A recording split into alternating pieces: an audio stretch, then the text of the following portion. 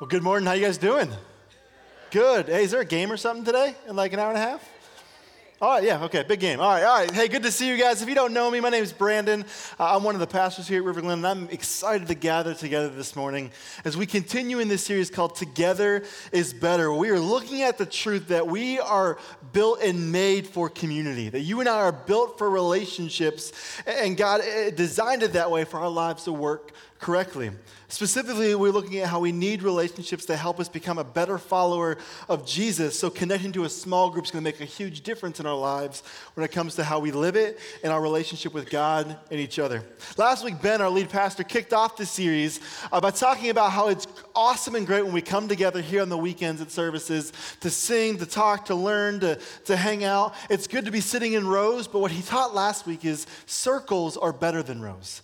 That in circles, when we gather together in small groups, that's where we grow and encourage and challenge each other to follow Jesus even more and better. And so it's great to be here in rows together, but circles are better. And that's what Ben taught. So if you missed last week, I encourage you to use our app or go to our website to catch up and listen to that talk. It's a great message that Ben gave. And as we continue in that series, our series today, I want to talk about another truth about Together is Better, and that is the impact that people make in our lives when we need them the most. You see, when we invest in relationships, those relationships have a sort of payoff to them. And so when you invest in relationships, some of the payoff you get is just joy in life. It brings laughter and happiness and connectedness. Another payoff, it brings us a sense of belonging, that we're a part of something with other people. It brings good things to our lives. Another payoff is when we invest in relationships, we have people that speak into our lives to prevent us from doing stupid things.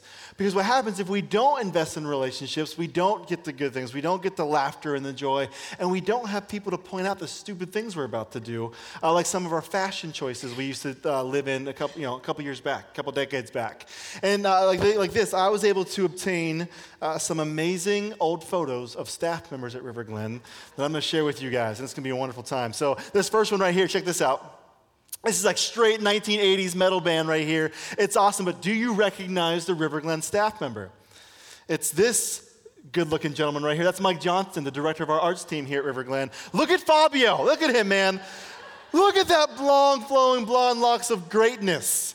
I love it. I think you should bring that look back, but some people will look at that and go, what were you thinking, man? But I love it. I think he's a supermodel. He looks good. So we got Mike right there. He works here. And then we have this big hairstyle. How many of you ladies rocked that big hairstyle when you were younger? Yeah, a few of you. I call this the bird's nest because I feel like birds can just plop right there, lay some eggs, and birds can live there. It's great. So this is Dana. She runs our Red Sea Cafe on the weekends. This is Renee, and she's on our arts team, and I appreciate them giving us these pictures because they're awesome, but I'm also thankful my wife doesn't have that hairstyle, just to be honest. So, but it's good times. Then we have this one. This is my favorite. This is one of our elders, Dave Cole, and look at the waterfall of glory that I'm calling it, of this mullet. I mean, it is pure, business up front, partying in the back, hardcore. This is like Billy Ray Cyrus level right here. This is legit stuff. This is Dave, one of our elders, and I don't even know if he knows that we have this picture. His wife just gave it to me. He's like, use this. I'm like, I will use this. And so it's awesome. But I can't do this without picking on myself. I did the opposite thing, so you can't really tell, but I buzzed my entire head but kept my bangs when I was in 4th grade. Why? I don't know. Maybe I wanted the party up front, business in the back. I can't figure it out, but it was a stupid decision. And then I have no idea what this shirt's all about. I don't know why my mom let me leave the house that day, but now it's forever ingrained in my 4th grade class picture. And so we have these moments where we look back and go, what were you thinking? Don't you know there's going to be some pastor that uses this and shows hundreds of people these pictures years down the road? But I'm having some fun with this, but it's kind of funny when you think about it, it'd be nice if we had people to go, you may regret that look later on in life. But the truth is we need people in our lives that help us when we do things, when we struggle with things, we fall. And I'm not necessarily talking about when we're going through a fashion crisis, although it's probably good to have people around us for those moments. I'm talking about we need other people when we go through times of need. And we need to experience it together is better because all of us will inevitably go through a time of need and a time of struggle. Because here's the truth. All of us in this room, all of us are either in a time of need right now, we're leaving a time of need, or we will be entering a time of need shortly. This is just a cycle of life. And it could be something minor, like we need help with a small car repair, or we need someone to watch and take care of our kids while you and the spouse go on a date one evening. Those are times of need. We need other people around us. They're minor, but we need them. But sometimes they're more major, like a job transition or a health scare or a faith crisis. Whatever it is, all of us have times when we are in need of something and someone to help us. We have times when we are in trouble, and when we struggle, we need someone to help us get us through that time. The problem is, though, we don't naturally lean into relationships as much anymore. We don't always put forth the effort to invest in relationships, and when those times come, and when those times do happen, we don't have anyone there to help us out through it. Instead, we end up carrying that burden on our own shoulders, or it's just us and our families carrying it by ourselves. And the problem is that's not how God designed us to live life. You see, what if God designed us to live in community because he knew we'd need it? And what if God wants us to invest in relationships with each other because he knows that when times of need hit, we're going to need those other people in our lives? And what if God knows that together is better because that's the way he created this whole thing to work? You see, what if connecting to a circle, a small group, is one of the best things that you can do for your life right now in order to get through the things that are going to hit later? And it's that tension that we're going to wrestle with today together. And we're going to look at some wisdom in the book of Ecclesiastes in the Bible. And we're going to have the verses up on the screen, but if you want to open up your Bibles with the Bibles and the seat backs in front of you, go ahead and do that. Grab them. We're going to be in Ecclesiastes today. It's in the Old Testament, so the first half of the Bible. And this book was written by this guy named Solomon. Now, Solomon was the king of Israel, and he reigned in Israel for 40 years, and this guy had it all. Seriously, he had wealth, he had women, he had wisdom, he had peace in the land. He didn't have to worry about enemies attacking. This guy was just in good shape as a king. And he wrote a lot of wisdom down in Scripture that we can read.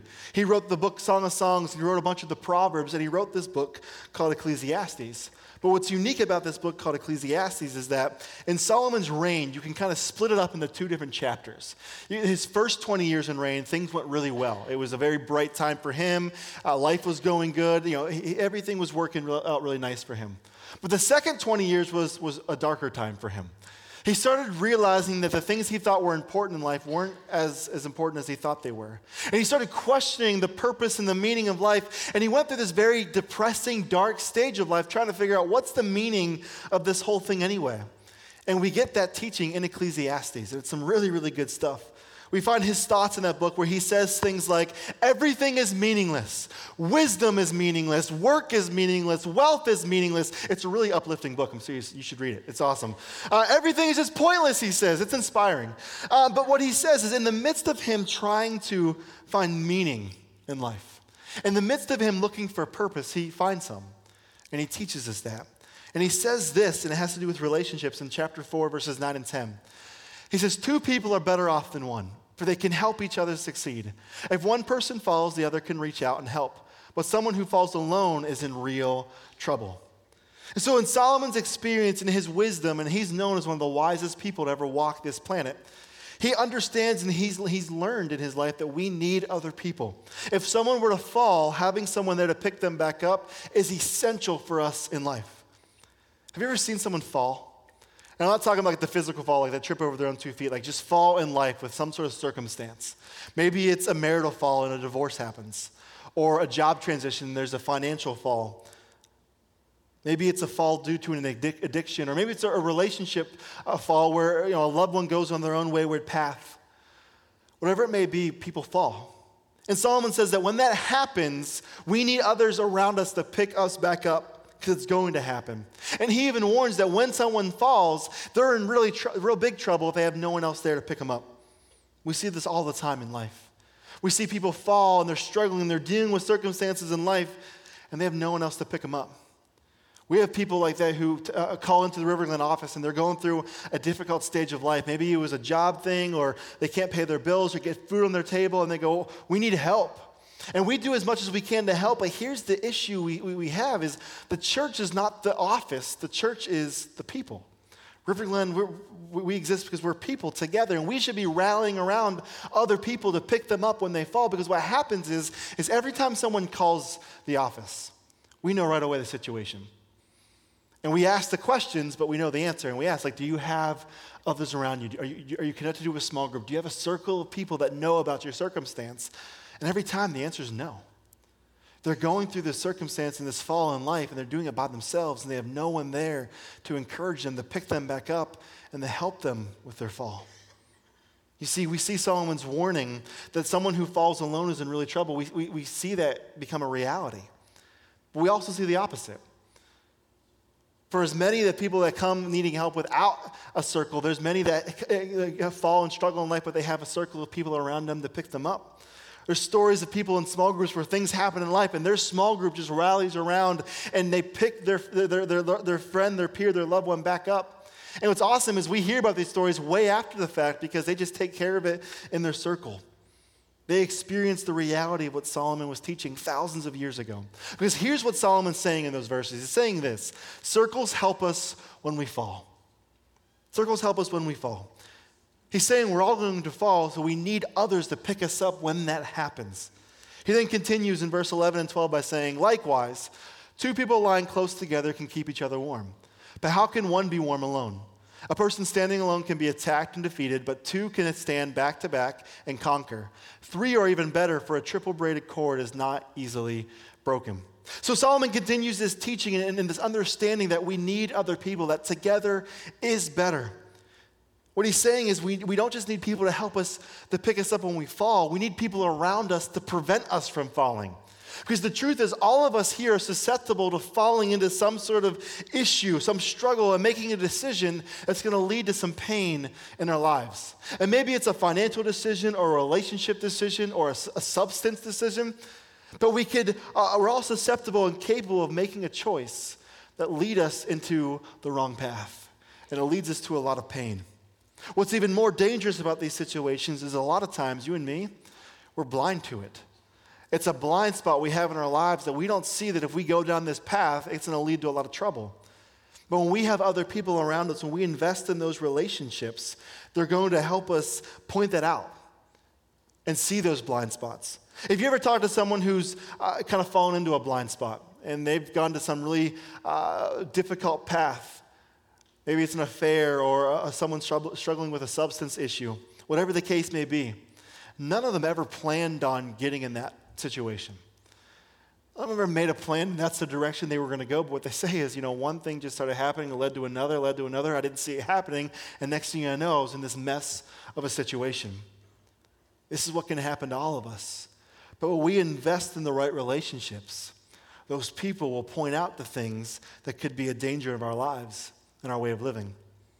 Solomon explains this thinking with a couple of analogies here, explaining that having others will help prevent us from going into trouble.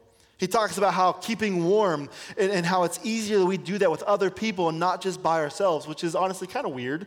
But I get what he's saying, And just to be clear, he's talking about cuddling here, kind of. And just so we're clear, if you're thinking about small groups, there's no cuddling in small groups, okay?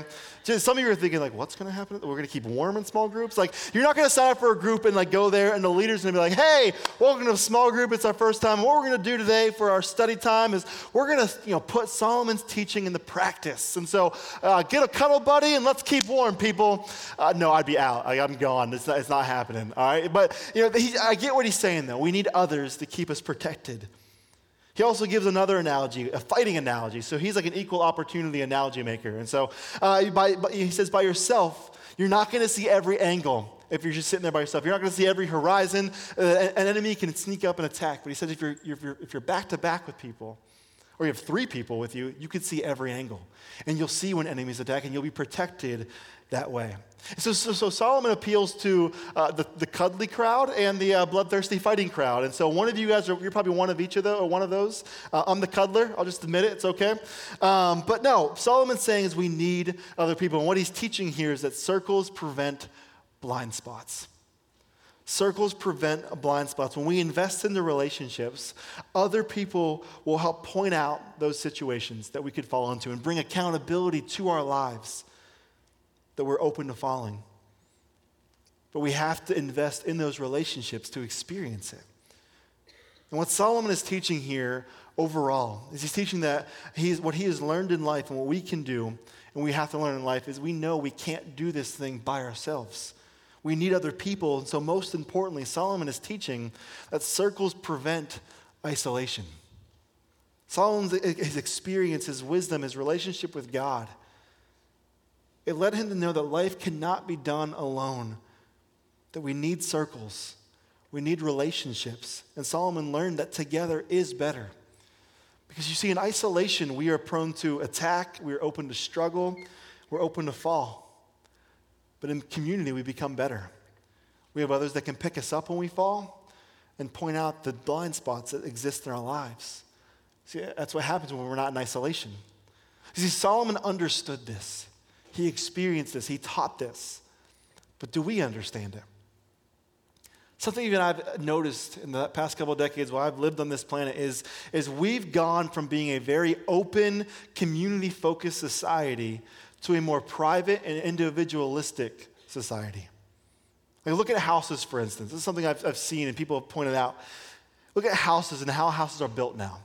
Now, my wife and I and our kids, we live closer to downtown Waukesha. There's a lot of older houses there. And when you walk around those neighborhoods, something that's common is, as part of the architecture of those houses, is there's an emphasis put on the front porch. People have these front porches. They're open. They're bigger to sit, to hang out. And they were designed to be something that invited people to connect and hang out and talk with one another. People would be sitting on their front porch, and if someone was walking by on a sidewalk, a conversation strikes up, and next thing you know, they're all hanging out on the front porch, having a wonderful time together. I had a paper out when I was a kid, and I delivered to a lot of older houses like that. And there was this little old lady named Mary that I always delivered the newspaper to, and I knew in the summertime, if Mary was sitting on her front porch, two awesome things were going to happen. One is I was getting fresh, cold lemonade, which is wonderful, and I was going to spend some time with Mary hanging out, talking to her. Because that's what she did, and that's what she wanted, and she knew life worked better that way. But nowadays, houses, when you look at how houses are built, and this isn't a knock on architects anymore or how we build our houses, but what we see now is there's no focus on a front porch. All the focus is on a back porch. And they're big and they're awesome and they're wonderful, but they're more private. And they're more individualistic, and they're more of a controlled situation to where we only invite the people we want to invite into our lives then. That's what happened. People used to know their neighbors, and if there was a need, people would meet the need, but now we're so focused on our own privacy and our own individualism that we miss out connecting with other people. We see it in technology too. We are more connected than ever with social media and all that stuff, but I think we're lonelier than ever. We have hundreds and thousands of Facebook friends, but we don't even know it's their birthday until Facebook tells us it's their birthday. It's true. In fact, my brother-in-law, John, actually did an experiment that I thought there's no way this is going to work. This is a dumb idea, but he says here's what I'm going to do. His birthday was April 26th, and so he was going to change his birthday on his Facebook profile to the 26th of every single month to see what happens. I'm like, dude, people are going to figure this out. He's like, no, just try it. I couldn't believe it. Every month on the 26th, people are like, happy birthday, John! And it's the same people as the month before. The scary thing was, it was some of his own family members doing it. They've known him for years, and they're like, oh, happy birthday, again and again and again. And I'm just sitting there going, what is going on right now? But it shows what happens. We're connected, but we don't know each other. We connect on technology, but we don't really build into relationships. We've isolated ourselves. And I think what we are is we're hesitant to move into circles because circles cause us to really look at how we're living and the life that we're leading. You see, in isolation, we can be how we want, act how we want, live how we want, and not worry about other people speaking into our lives. But in circles, we have to open ourselves up to go, okay, how am I living? Is this what God wants me to do? And what Solomon taught and he knew and he experienced thousands of years ago is still true for us today. You and I, we're going to fall. Whether it's in our control or not, we're going to go through circumstances where things happen and we fall. We're going to be left hurting and wanting and wondering what the purpose of life is in those moments. Every single one of us here, whether you are a male or female, young or old, married or single, Jesus follower or not, every single one of us is and will fall in life. It's what we do, it's what we go through. And every single one of us, we are open and we have blind spots that we are susceptible to falling in. It will lead to some very difficult times. And most of us, if not all of us, have already fallen into those blind spots and those struggles. And we felt the effects of those too. We felt the loneliness that it brings and the brokenness. We felt the shame. We felt the impact of sin and the bad decisions that we made in our lives. Maybe some of you are experiencing that right now. When that happens, we need to have a circle that's around us, that's supporting us, to pick us back up and to see those blind spots. This is why we have small groups at River Glen. We truly believe that together is better because that's how God wired us to be. And we want every single one of you to experience that truth. Because in groups, together we build relationships. And together we encourage each other. And together we support each other. Together we care for each other. But most importantly, together we remind each other and show each other who we are through God, through what he did with Jesus. With his coming to earth, his sacrifice on the cross to rescue us, to restore us. And this is what we can't miss with small groups, is that when we gather together, it points us back to Jesus and the life that he lived and wants us to live and the sacrifice he made. You see, Jesus came to heal our brokenness, and Jesus came to forgive our sins, and Jesus came to pick us back up when we fall. And he came to pick up the pieces of our brokenness and put it back together. That's what Jesus does for all of us. That's what he offers to all of us. But Jesus also came to take all of us away from the loneliness and put us into community together. Jesus came to heal us, but to keep us that way, he put us in circles to live that out.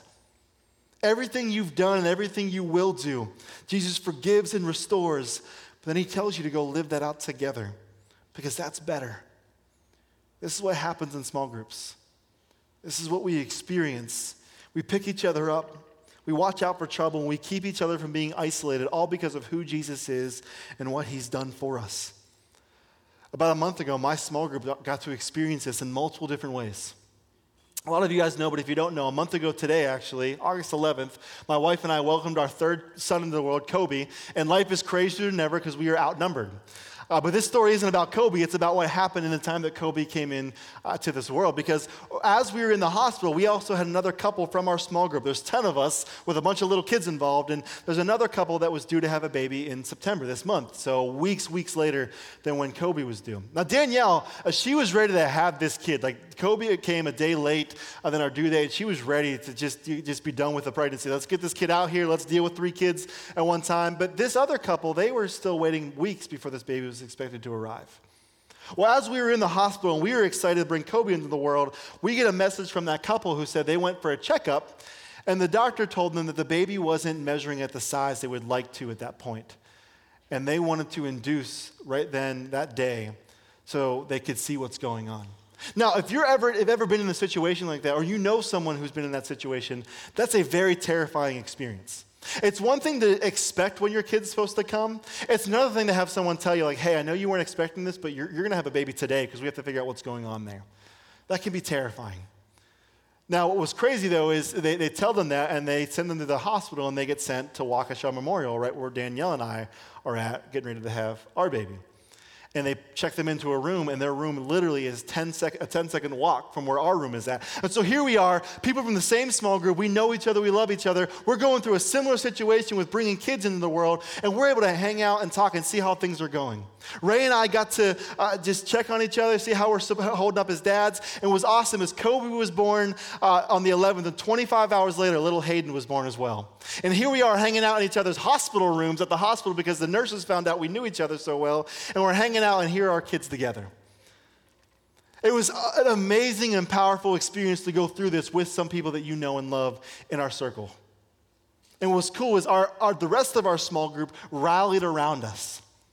They brought us lunches, and they brought gifts for our older kids, and they hung out with us to see how we were doing. We experienced what a small group was like. What was crazier is a week after that, there was another couple from our small group moving into a new house. And we had planned, Ray and I, that we were going to go help them move, but we just welcomed kids into the world, and we were struggling to have enough sleep, let alone move heavy equipment that we would probably break ourselves with. But what was awesome, that didn't stop our small group from making it happen. They went and helped move the other couple from our small group into their house. No, I say this because this is what small groups do. It's great that we come together and we study scripture together and we encourage one another, but what's amazing is when life hits, I know exactly who's going to be there for my wife and I, my circle. That's who they are. That's what small groups do. And in the span of a few days, I got to witness the beauty that is a small group. It was more proof that together is better. And that's what God wants for all of you. That's the life that Jesus wants you to experience. He forgives you. He gives you new life, but he wants you to live that life together with others. So here's my challenge for you. Make a move to go into a circle. Maybe you're here and you've never joined a small group before, and you've heard this invitation before, and what you do is you think of two things. One is you're too busy, or two, you're too scared.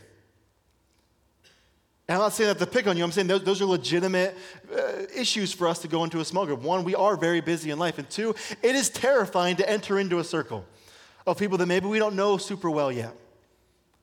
My encouragement for you, my challenge for you is to move past those excuses in this season of your life and enter into a circle and experience it together is better.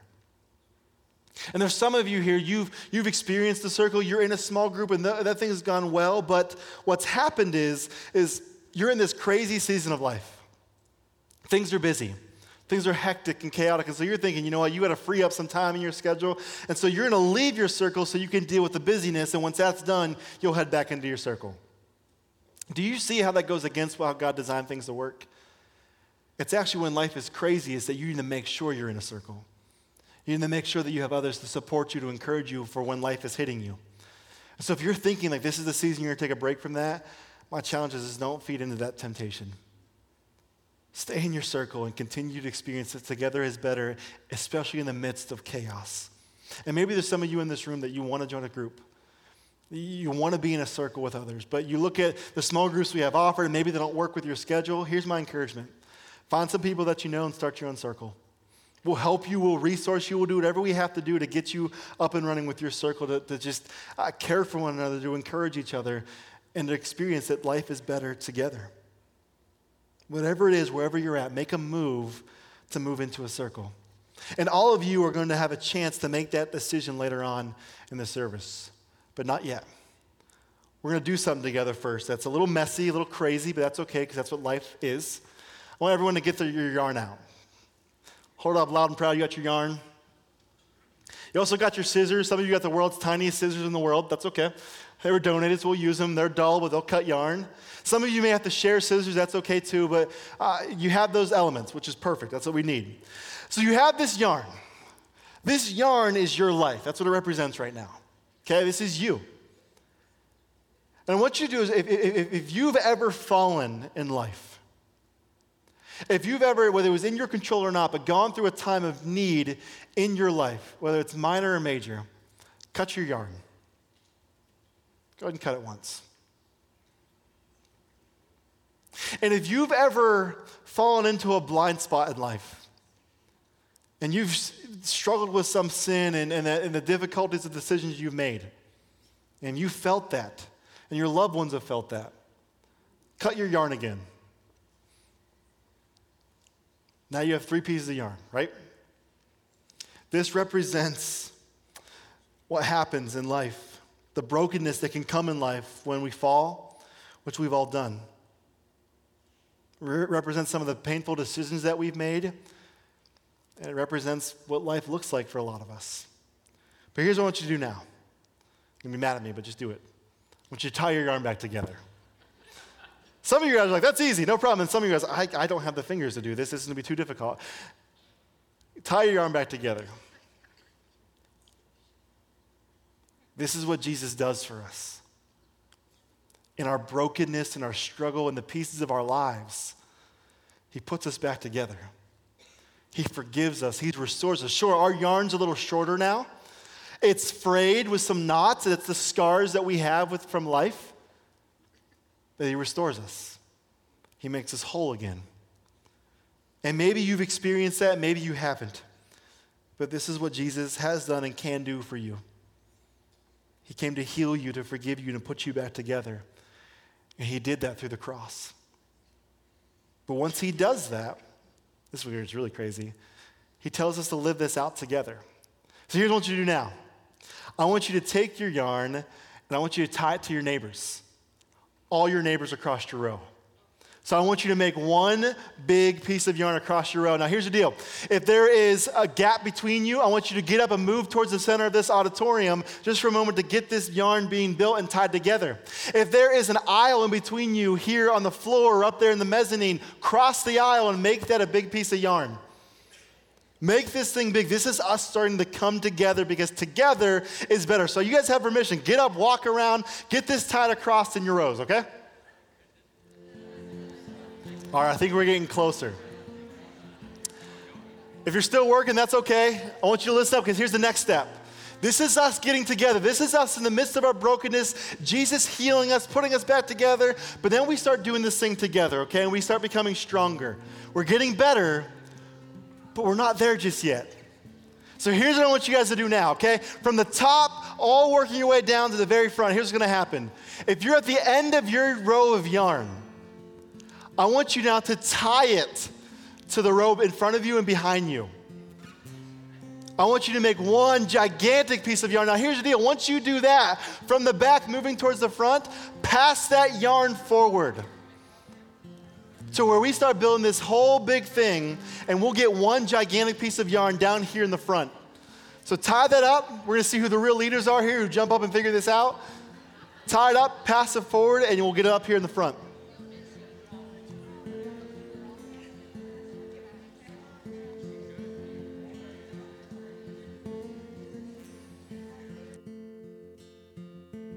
What this is, what this represents, and this is how God designed us to be as a church. That we're all these individuals with our own baggage and our own brokenness. But Jesus fixes that, Jesus heals that, and he puts us back together. But then Jesus tells us to take that life he's given us and live it out with other people, so we start connecting to each other. Because together is better. And when we do this, when we live this out, we realize that in the midst of everything, we're stronger together. We encourage each other together. And we realize that no matter whatever life brings, we are not alone in this.